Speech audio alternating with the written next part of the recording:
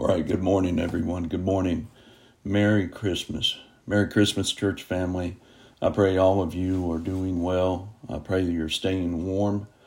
I really wish we could get together today, but I understand why we can't. But I do want to spend a few minutes with you talking about Jesus. So if you got your Bibles, open them to Matthew chapter 2. Matthew chapter 2. I'll read this here in just a minute. When I was a kid, Dad would read two stories on Christmas Eve. It was somewhat of a tradition. The first one was the night before Christmas, and I'm sure you remember that one.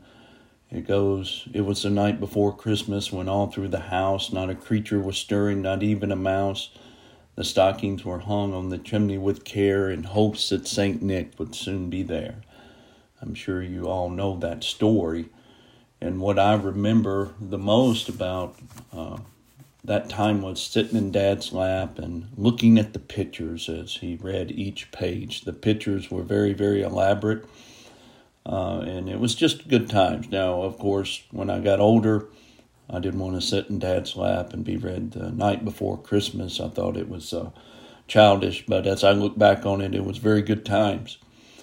Now, the second story that he would read was the Christmas story from the Bible. Now, if you want to find the traditional Christmas story in the Bible, you go where?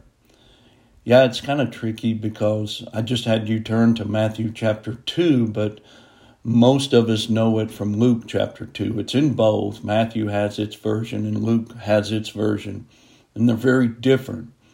But most of us know the Luke chapter 2 version because that's the one that Linus tells in the Charlie Brown cartoon episode.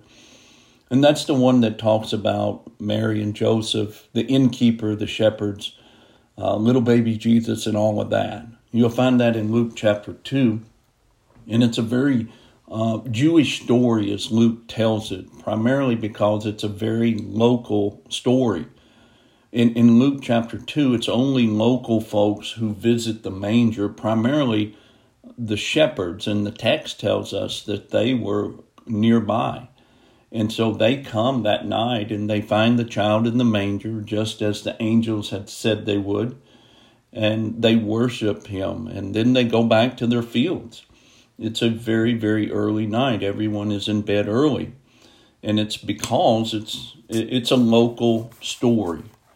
But Matthew knows that you know that story. When he writes his story, he knows that you have already read Luke's story. So Matthew doesn't tell you that part of the story.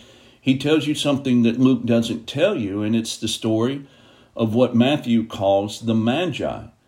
Now, we call them wise men or the three kings.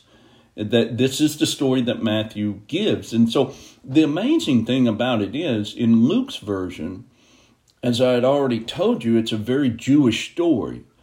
But the story that Matthew tells, understand, it would have been very, very scandalous and offensive to the Jewish people for the simple reason that the Magi are Gentiles and the Magi are Magi.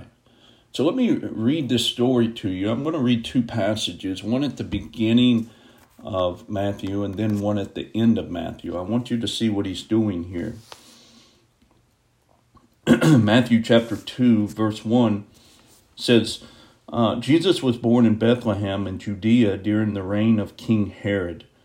About that time, some wise men from the eastern lands arrived in Jerusalem, asking, "Where's the newborn king of the Jews? We saw his star as it rose, and we have come to worship him."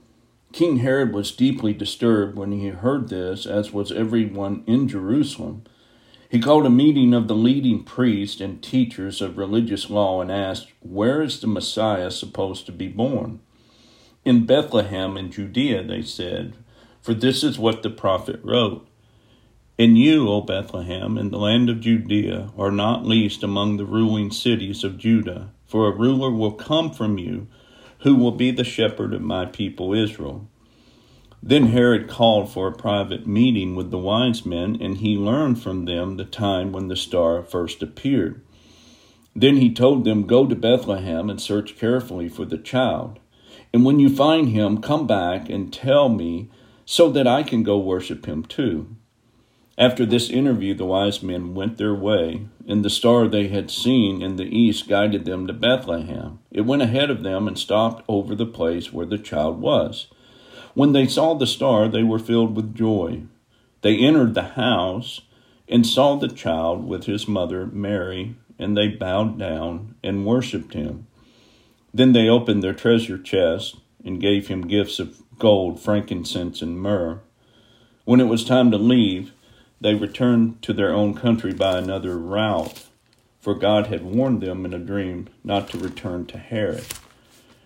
Now let me turn to the end of the book of Matthew and read Matthew chapter 28, verse 18. It says this, Jesus came and told his disciples, I have been given all authority in heaven and on earth. Therefore go and make disciples of all nations, baptizing them in the name of the Father and the Son and the Holy Spirit. Teach these new disciples to obey all the commands I have given you. And be sure of this, I am with you always, even to the end of the age. Now, if you'll go back to Matthew chapter 2, let's talk about the wise men. I would say that you probably don't know all that you think you know about the ones we call the wise men, and it's really not your fault. You're probably confused, and the reason you're confused is because we have confused you. The way the story is frequently told with the plays and pageants, I don't see how you couldn't be confused. For one thing, we say there were 3 wise men, but that's not exactly what the text says, is it? So where do we get 3? Yeah, they give 3 gifts, right?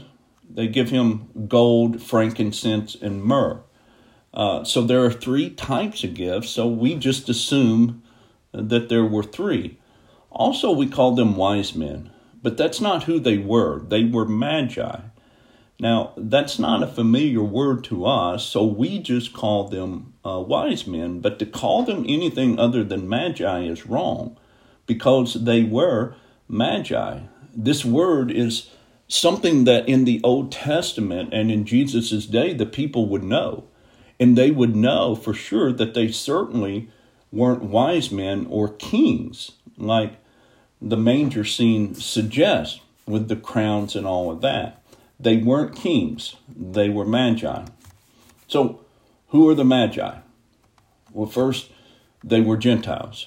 And that right there was enough to make the Jewish audience just completely lose their minds. I mean, what are Gentiles doing beside the crib of the King of the Jews?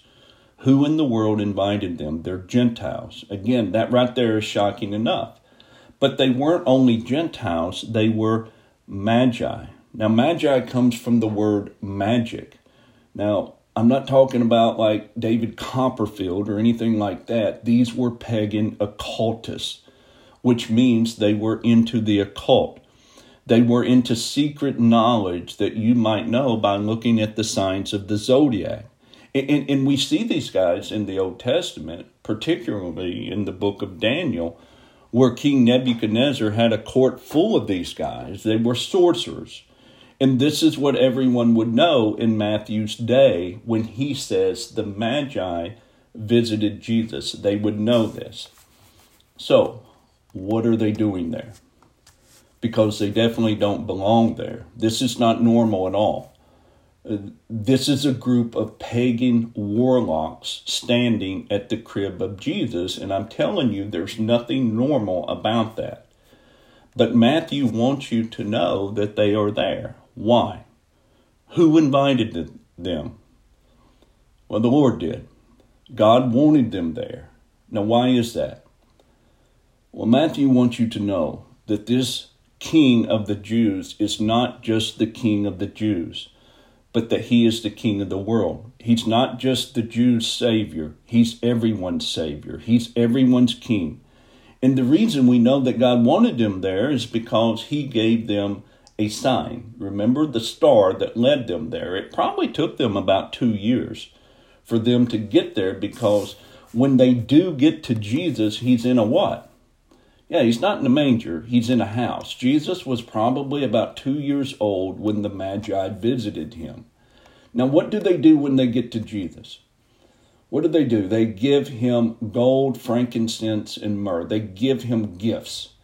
Now, there have been whole books written about these gifts and their significance, but Matthew's really not concerned about that.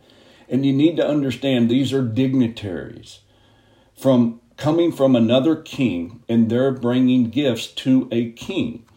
And the way gifts usually work is you give someone a gift and they do what? They give you a gift right back. That's the way gifts work. I mean, have you ever gotten a gift from someone and you didn't have a gift for them? That's very awkward, right? But these magi, they bring Jesus gifts. And what does he give them? Well, it just seems like a poopy diaper, right? It just seems like the magi give Jesus gifts and then they go away empty-handed, but do they? You see, the insinuation here from Matthew is Jesus is the gift. He is the gift. He is the one who gives so much more than gold and frankincense and myrrh. He is the gift. And I need you to understand, this is why Matthew starts his gospel with the nations of the world coming to Jesus.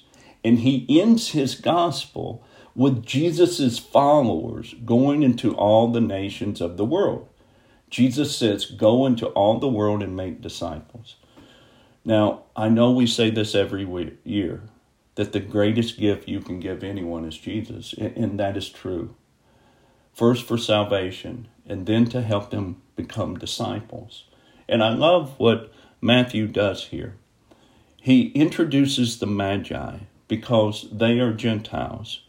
And every single one of us, we are Gentiles. We are only here because Jesus is not just the King of the Jews. He is the King of everyone. So I just want you to remember that today. I hope you have a wonderful day. God bless you, and I'll see you soon. Bye.